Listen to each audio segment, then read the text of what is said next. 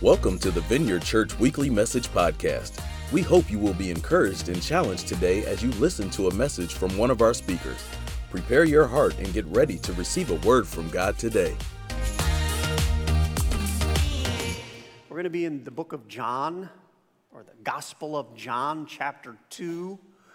That book of the Bible is the fourth book in the New Testament. A lot of you know the Bible's kind of split into two halves. There's the Old Testament before Jesus came, and then there's the New Testament, which starts with four books, Matthew, Mark, Luke, John, that tell the story of Jesus.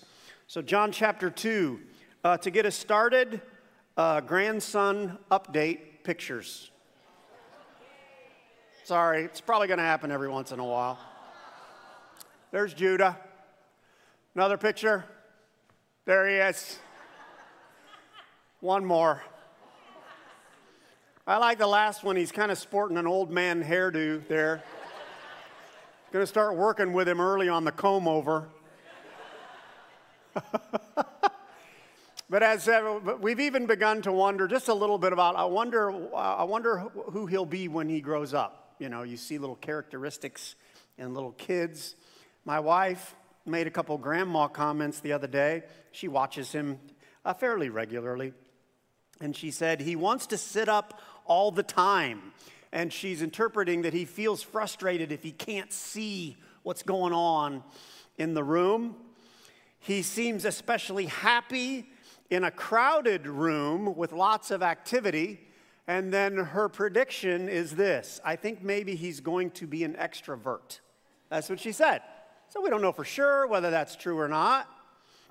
But I would use that to introduce the idea of what I'd call early indicators. Early indicators or early indications. We kind of know what this is, I think. Here's a definition that I made up, but you know what it means. Right? It's a characteristic or skill that shows up early and is destined to develop.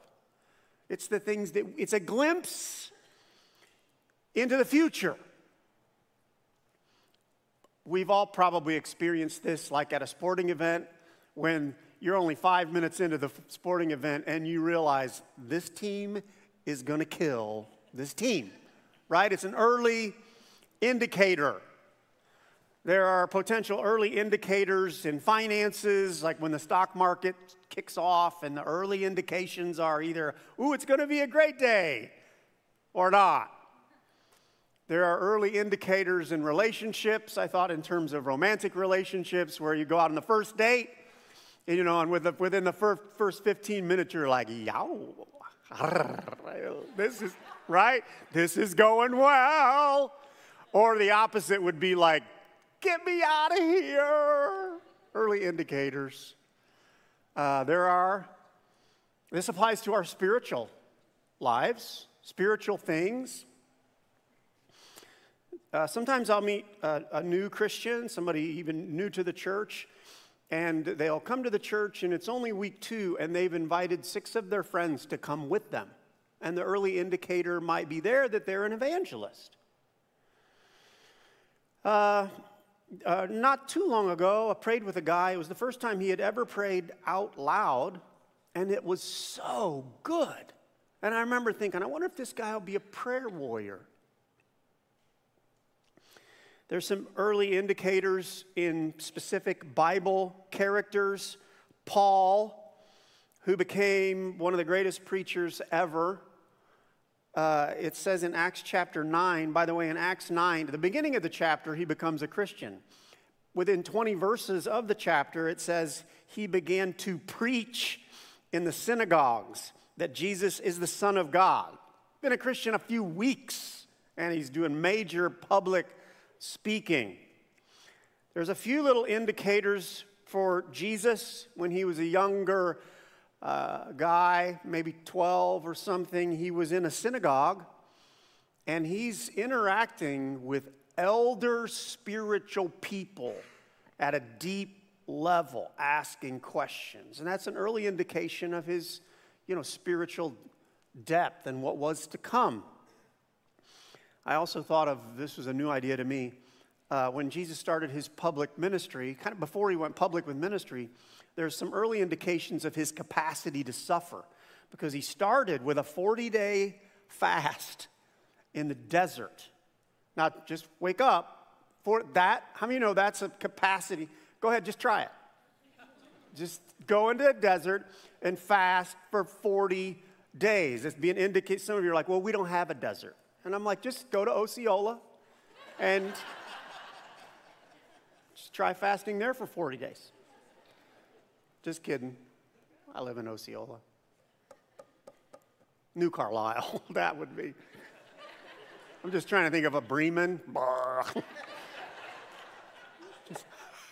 I'm just trying to offend everybody in the room. Granger. Dang. Everybody's mad now. Okay. All right, we're talking about early indicators. Hold that thought. We're in this, what are we, third week? In the fourth week, the series on John. One disciple's unique perspective. And today we're going to learn from some early indicators of Jesus' ministry in the realm of the miraculous. So we're going to learn from Jesus' very first miracle. The miraculous miracles, you probably know, was a huge part of Jesus' ministry. He would do miracles of multiplication, where there would be a few fish and he'd make it a bunch of fish. He did physical miracles where people would be blind and then they could see, or they were lame and then they could walk, or they were sick and they would get better, or they would have a fever and the fever would break. They would even be dead and Jesus would raise them back to life. There were spiritual miracles of people who were demonically oppressed or possessed and they would be set free. There's some miracles, this is just me, and I categorize them as just kind of fun miracles. There's one in somewhere, Matthew 17, where Jesus and Peter are talking about taxes and whether they should pay this certain tax. And basically, Jesus says, yeah, we should pay it. And then here's how he decides to pay the tax. He tells Peter to go catch a fish, and he says, take the first fish you catch, open its mouth, and you will find a 4 drachma coin. Pay the tax with that. Now, I'm like, Jesus, come on. What's up? Wouldn't that be fun? I wonder if we get to do Q&A with God in heaven. Because I would like to go, what was up with the go catch a fish, find a coin there? If I were Peter and feeling really comfortable, I would say, now you're just showing off. I won't go too much of that. I'm sure he had a real purpose behind that. But miracles, they're all over Jesus' ministry. But we're going to look at the first one and learn some things. Background, Jesus has been baptized. He's gathering disciples. He's been teaching a little bit, but he's still staying fairly under the radar. And we'll start in verse 1 of John 2. This miracle is the miracle of when Jesus turns water into wine. Some of you just woke up because I said wine. So you're like, what? Did you see what? Never mind. A wedding took place at Cana in Galilee. Jesus' mother was there, and Jesus and his disciples had also been invited to the wedding. When the wine was gone, Jesus' mother said to him, they have no more wine. Woman, why do you involve me? Jesus replied, my hour has not yet come. His mother said to the servants, do whatever he tells you. Nearby stood 6 stone water jars, the kind used by the Jews for ceremonial washing, each holding from 20 to 30 gallons. Everybody picturing this, right? Wedding, like reception, out of wine. Depending on where you're at, that's a big deal. Some people like, uh-oh, this is bad. Mary, Jesus, hey, out of wine. Jesus gets the servants. And they end up filling these jars, 30 gallons, big pottery kind of a thing. It says, Jesus said to the servants, fill the jars with water. So they filled them to the brim. And then he told them, now draw some out and take it to the master of the banquet. Let me fill in a couple verses. So, somewhere between the jars full of water and taking some of it to the master of the banquet, whether it happened in his cup or whether it happened before, all of that gets turned into wine. It's a miracle. And apparently, it's good wine, really good wine, because then the master of the banquet ends up going and talking to the groom and says this. He says, everyone brings out the choice wine first, and then the cheaper wine after the guests have had too much to drink. But you have saved the best till now. That's the miracle. It says what Jesus did here in Cana of Galilee was the first of the signs. Many translations say the first of the miraculous signs through which he revealed his glory. And his disciples believed in him. Title of the talk is Water to Wine, a glimpse into the miraculous. And I basically want to explore what can we learn from this early impression, from this first look into the miraculous that can apply to us today. Because here's my guess, most of us, maybe even a lot of us even now, we have an area, a situation where we could use a miracle or two. Anybody? Like stuff regularly comes up. So I think there are some principles here that can help us perhaps increase the chances of seeing the miraculous. Let's pray.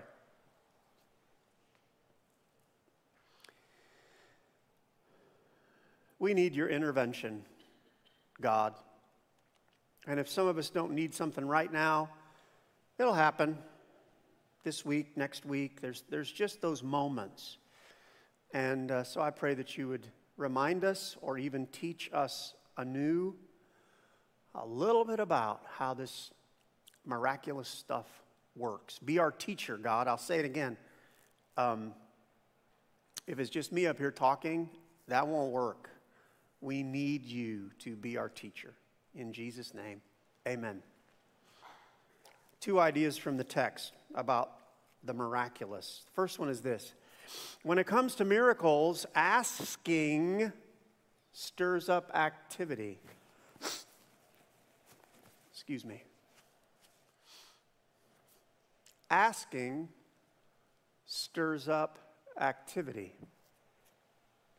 Basically, the idea in the text, Jesus is swayed by requests. Verse 3, the wine was gone. Jesus' mother said to him, they have no more wine. And then he said, why do you involve me? You see the connection? She's going to Jesus. Hey, got a situation. Jesus is like, hey, now you're getting me involved. There's an ask in here. Not too long ago, we imagined how this might have been. Like in my mind, it's not too hard to imagine. Wedding reception. Run out of drinks. For some people, that's a problem, right? Uh-oh, because there's a big part of it. Apparently, Mary's concerned. Maybe she knows the people. You know, there's a thing. There's a thing. What's the little video vignette things that are going around? It's not the Passion. It's some of you'll know. You've watched these. The Chosen.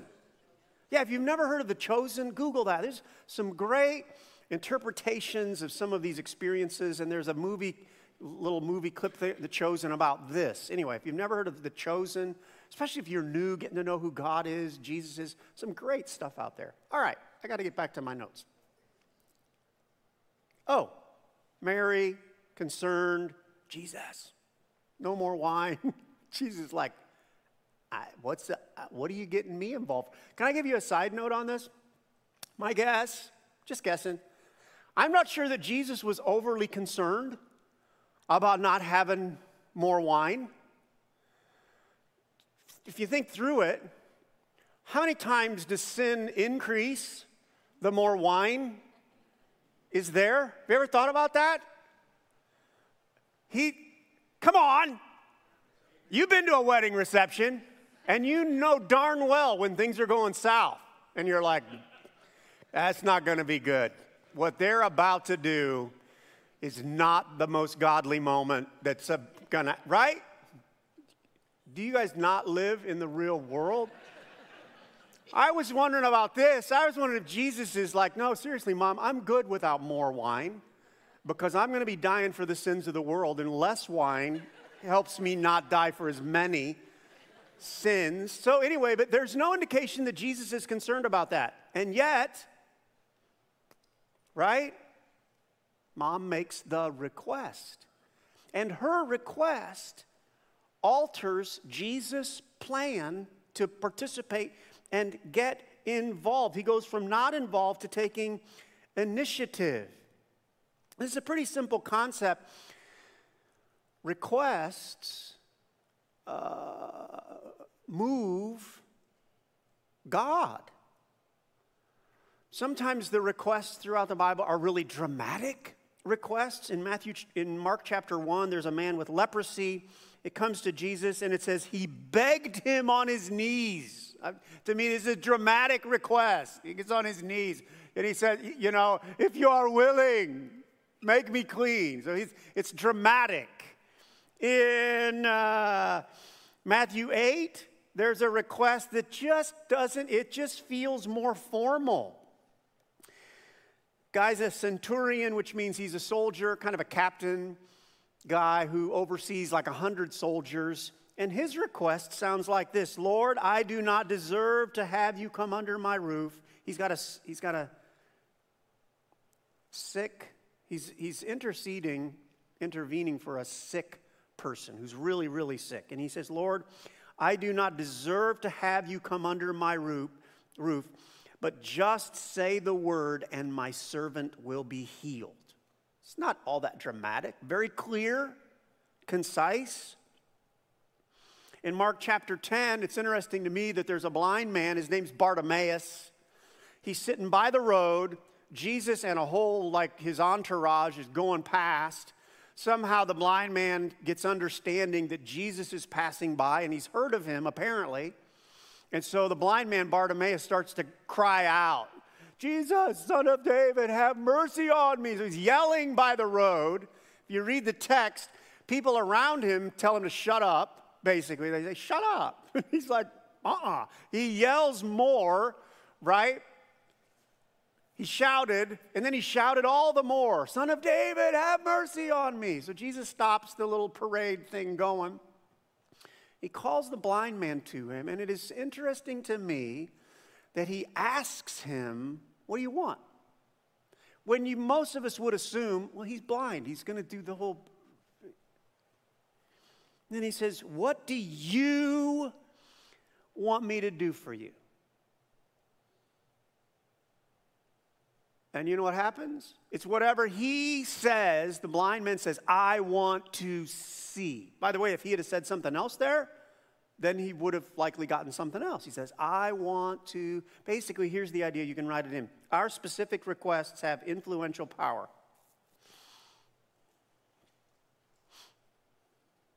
That's true. Believe it. Your requests have influential power.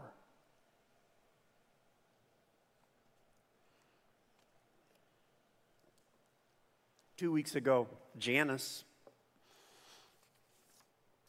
came to church. She made a comment to Elise. This is how I got the testimony. She made a comment to Elise that she had been sick with intense gallbladder issues.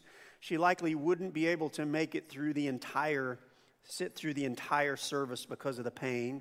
During the service, there was an announcement for healing prayer.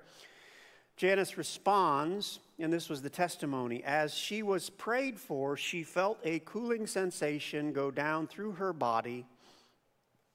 Instantly, all the pain and symptoms were gone. Isn't that cool? That's very cool. By the way, I talked to Janice on Friday And she has been healed from that point, still no symptoms. Everything's been great. And she said to me, she was excited. She said, this was my first ever instantaneous miracle. And I'm like, that is so awesome. But the reality of that picture, we thank God for that picture. The reality of that picture is part of the key pieces to the puzzle is someone has to get that request to God. Someone has to, like, we can all talk about it, but someone's got to get the clarity to go to God and say, God, here's what I'm asking for.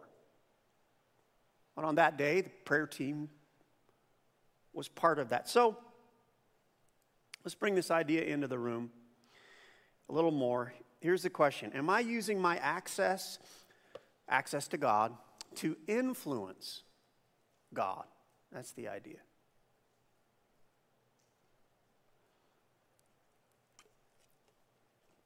And just in case you're thinking, well, I'm different, because like Mary was the mother of Jesus, right? That's a big deal. Well, can I just tell you, if you're in Christ, you're the daughter of Jesus, or you're the son of Jesus. That gives you family access into Christ the same way Mary had access.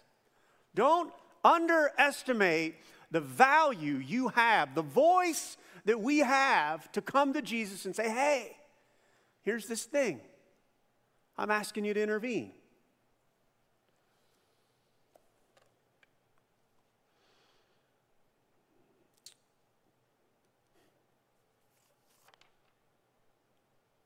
Side idea.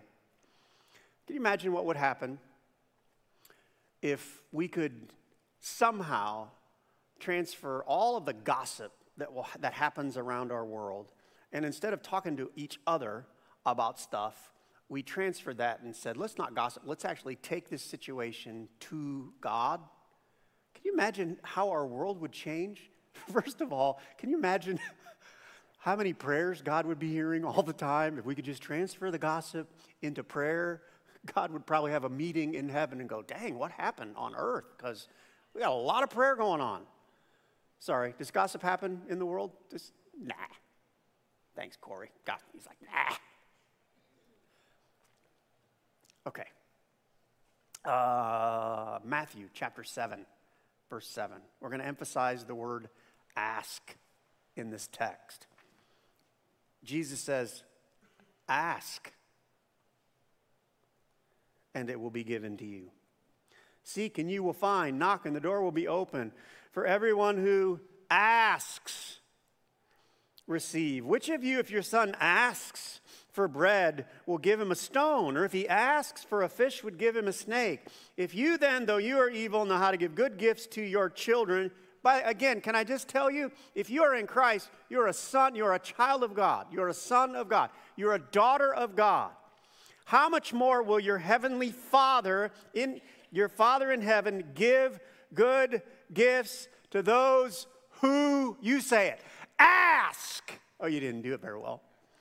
Ask. That's the point. We should be asking because your ask has influence in the kingdom of God. All right, I'm going to give you one more. James 4:1. I'm doing my Bible study, personal Bible study in James. And we'll just skip to the end. We'll skip to the end of the verse, right? What causes, it's all good. But it says, you do not have because you do not ask God. That was the first idea. When it comes to miracles, asking stirs up activity. Second idea is when it comes to miracles, Jesus isn't eager for credit. Did we fill in all the blanks of the first thing? Okay, thanks. When it comes to miracles, Jesus isn't eager for credit. We're going to look at the idea that Jesus stays really behind the scenes in this early indicator miracle thing. First, let's explore this. Do you know anyone who does really good things, but they don't want credit for it? Like they just stay, they're really, does that make sense? We had this was, I don't know how many years ago, quite a while ago. We had a person give like the largest financial gift to the church that we'd ever experienced. It was a 6-figure gift, came in through the offering boxes. So I remember the day specifically because after church I was driving somewhere and I got a telephone call. Some of you are still stuck on 6 six-figure gift. So yeah, some people live in a different world than we do, right? And God bless them. It's a wonderful thing. And so I got a phone call, and it went something like this. Hey, Mark, yeah, this is the accounting team. We're not sure what to do. There's a check here for like this much money, and I'm like, oh, what? You know, yeah, that's what it's. And so, like, do we just deposit it? Can banks take this much money? We don't know what to, anyway. And so I said, I knew who it was. I said, well, who wrote the check?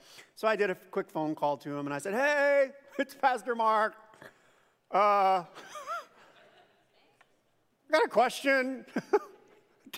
The check, there's a check in the offer. Did you write a big check? We just want to clarify, is that the right number of zeros on the check? And they said, yeah, and they're tithers. And they had every once in a while, some people get a windfall like thing, and they say, oh, it was so refreshing. They said, we just tithe on what God blesses us with, and so it's just our tithe. And I don't remember specifically how it went, and it was like, we just didn't want to make it a big deal, so we just put it in the offering box. Like, by the way, a bunch of people in our church tithe, so it's just a tithe, put in the offering box. Isn't that cool? Like this sense of, no, we weren't needing attention for just doing what we should be doing. We've seen this, and you've seen this, where a family will want to help another family, and they'll say, I just want to be anonymous. And the heart of it is, mostly I want to be helpful. I'm not looking to be acknowledged. I'm just looking to be helpful. That's who Jesus is many, many, many, many, many, many times. And in our text, he is behind the scenes. Verse 7, Jesus, he's aware of the need, and he talks to the servants, fills the jar with water, and he says, fill the jars with water, draw some and take it to the master. There's no indication that Jesus all of a sudden becomes flamboyant in his instructions. What?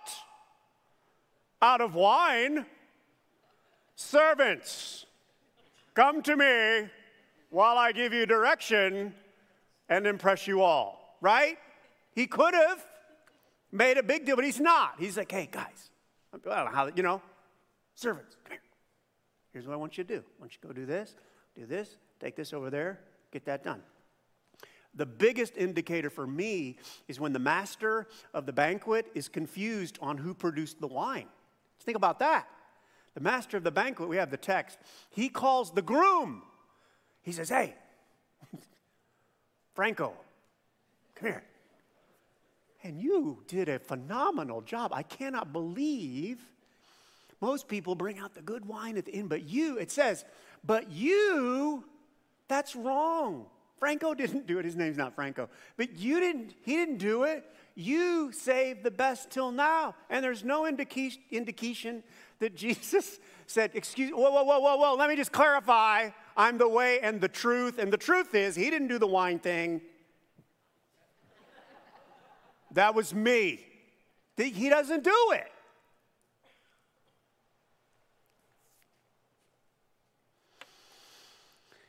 A little theological reminder here. Jesus' joy is quiet and helpful miracles. Multiple times in the Bible, he would perform, and someone pray for my speech. Jesus, do a miracle, help me be able to talk.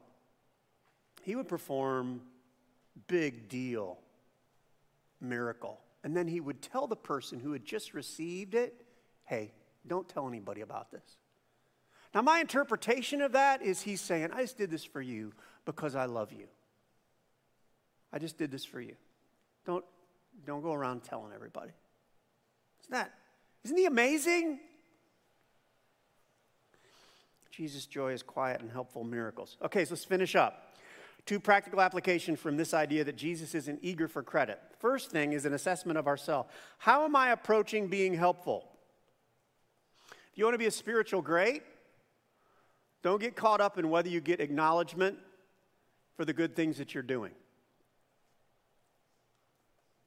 That can be a stretch for some of us, right? When you do that great thing this afternoon for somebody, just be okay whether anybody recognizes it or not. Is that going to be hard for anyone?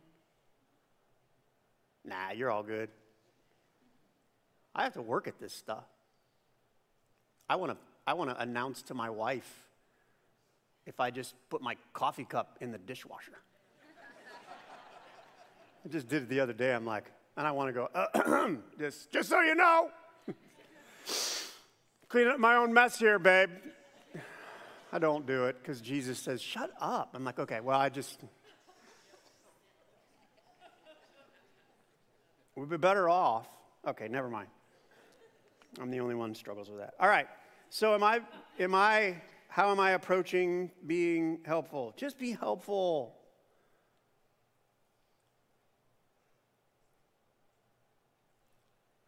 Oh, gosh, okay. Last thing, pray for miracles behind the scenes. Here's a challenge. We'll finish with this. Pray for miracles behind the scenes. What if, and by the way, I think there's a place for us to out loud with people say, hey, I see this situation, let me pray for you. But here's what I'm challenging us to. Could we increase the behind the scenes prayer for the needs of the world? So instead of always having to pray out loud with others, when we see a circumstance, even from a distance, how about we say, Father, I see this over here. I think this is what's going on, and I am praying that you will intervene in that situation. Let me give you a Bible verse. In Matthew 6:6, he says, when you pray, go into your room, close the door, pray to your Father who is unseen. Then your Father who sees what is done in secret will reward you. I think there would be an increase of change in our world if the Christians were more willing or increased our capacity to secretly bringing our requests to God, not trying to be acknowledged. By the way, if someone knows you're praying about something, don't freak out. But our heart should be, I just want to get with God and pray for these things. Like simple examples. A friend of mine here at the church, she was saying the other day, whenever she sees an ambulance, she prays for whatever's going on inside. And the person in the ambulance is never going to know that Christy's praying for him, right? But that's okay. She's praying. God hears the prayer. She also said whenever she sees a funeral procession, she prays for the family of whoever passed away. Secret stuff.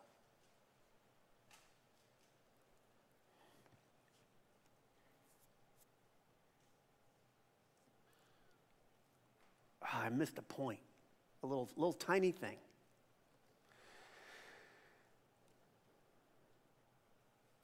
So you'll never know what it was. Why don't you stand? We're going to close. Thanks for listening to the Vineyard Church Weekly Message Podcast. We pray you were impacted by this message. God bless, and see you next time.